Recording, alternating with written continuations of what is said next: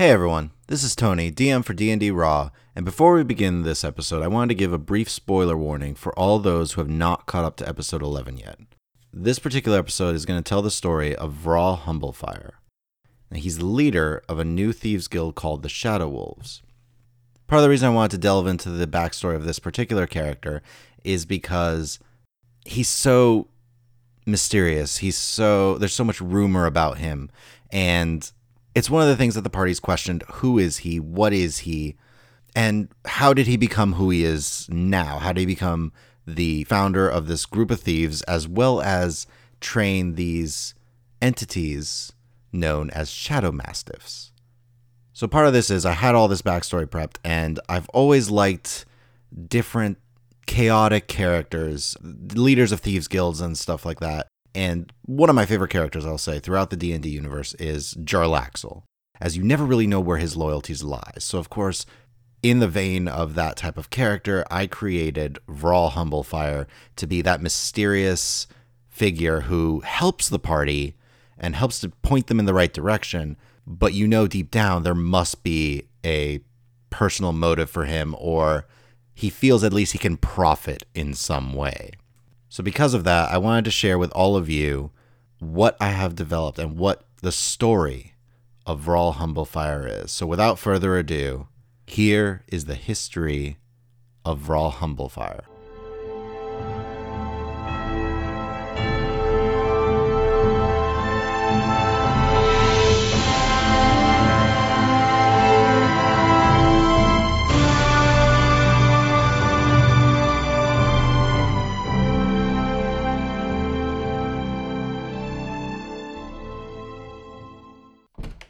As the party leaves Vral's lair, he looks around the wreckage of his hideout.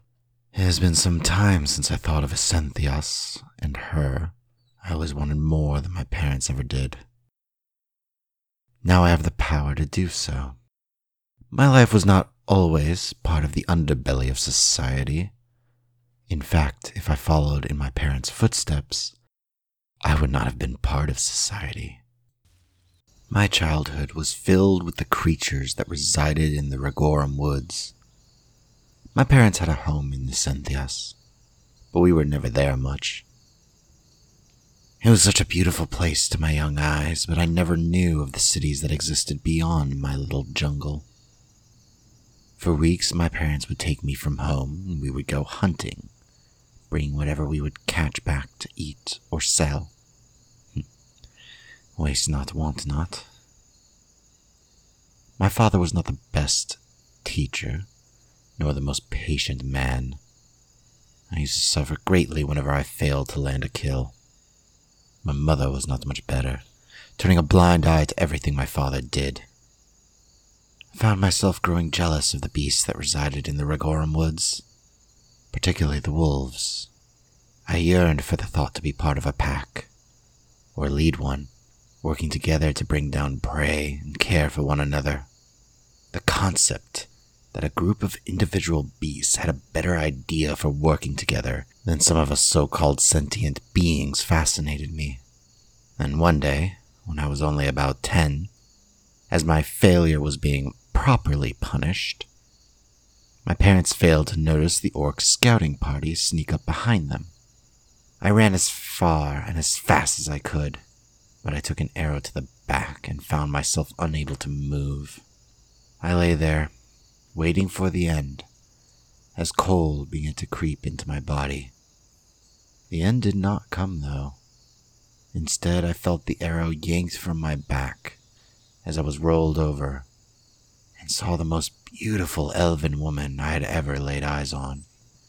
Fresh blood dripped from her fanged mouth, and her eyes were thin slits like that of a cat. She leaned in close, inspected me for a moment before whispering, "Your parents are gone, little one. So much the better from what I have seen from them. You are not long for this world, but I can keep you here. I can keep you alive. What I give you can be seen as either a blessing or a curse. You must decide now.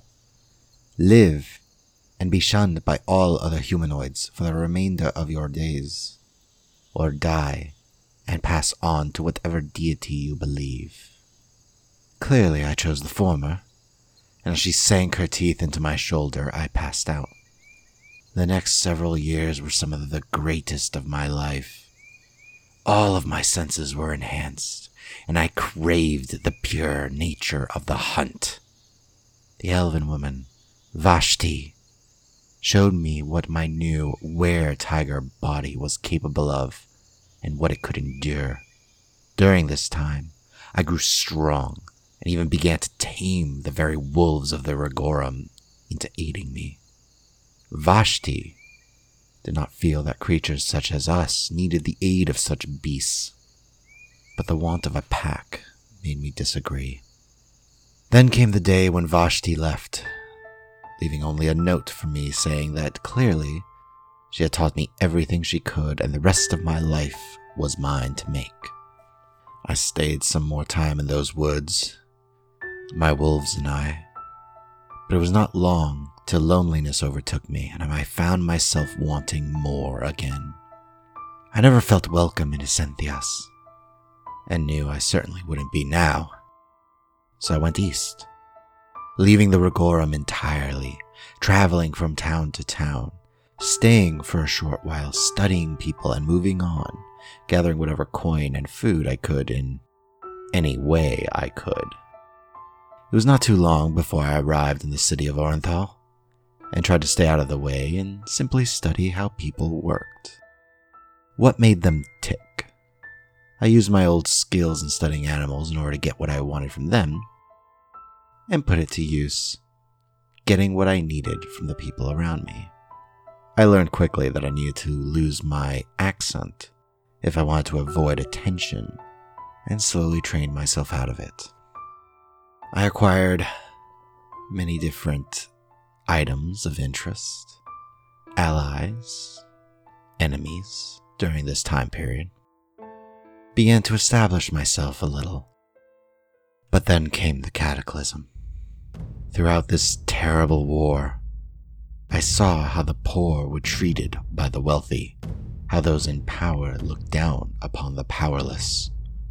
All this did was remind me of my own father, and this made me fight all the fiercer during this decade. Fight for those who were deemed unworthy, to the upper echelon, to the so-called nobility. Many of the low and often forgotten people of the poorer districts joined my cause, and slowly my pack began to form anew. It was during this time, as a portal opened in the low hills, that I caught my first sighting of a shadow mastiff.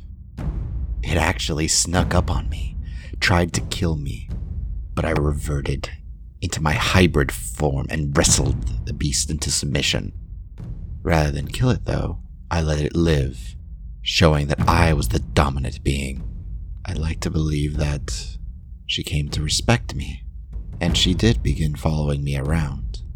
Fascinated by this creature that can meld into the shadows at night, I learned everything I could, gaining a good deal of help from a particular elven woman, Zoxiara. She helped me learn what they were, though she frowned upon my learning how to summon them and bind them to me and to others as a sort of familiar. But I was happy. I finally felt that my pack was complete. Thanks to Zoxiara and other allies, I gained magical daggers and other such items of interest. War was good for my business for a time, but then Zoxiara fell. After the war, things did not change for the poor of Orenthal. This time I took advantage of it. I took advantage of the nobles and their treatment of those they deemed lesser.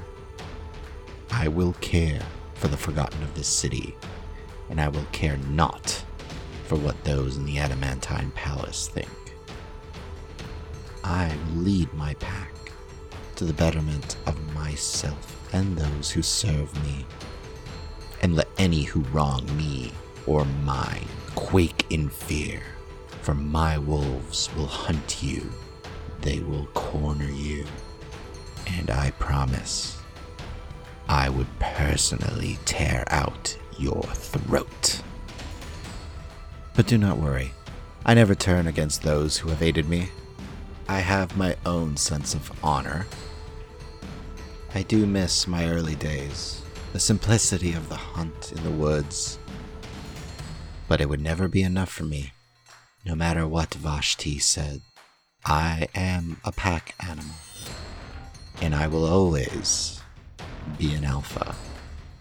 You will know the name of Vral. Thank you all for listening to the story of Vral Humblefire, the leader and founder of the Shadow Wolves.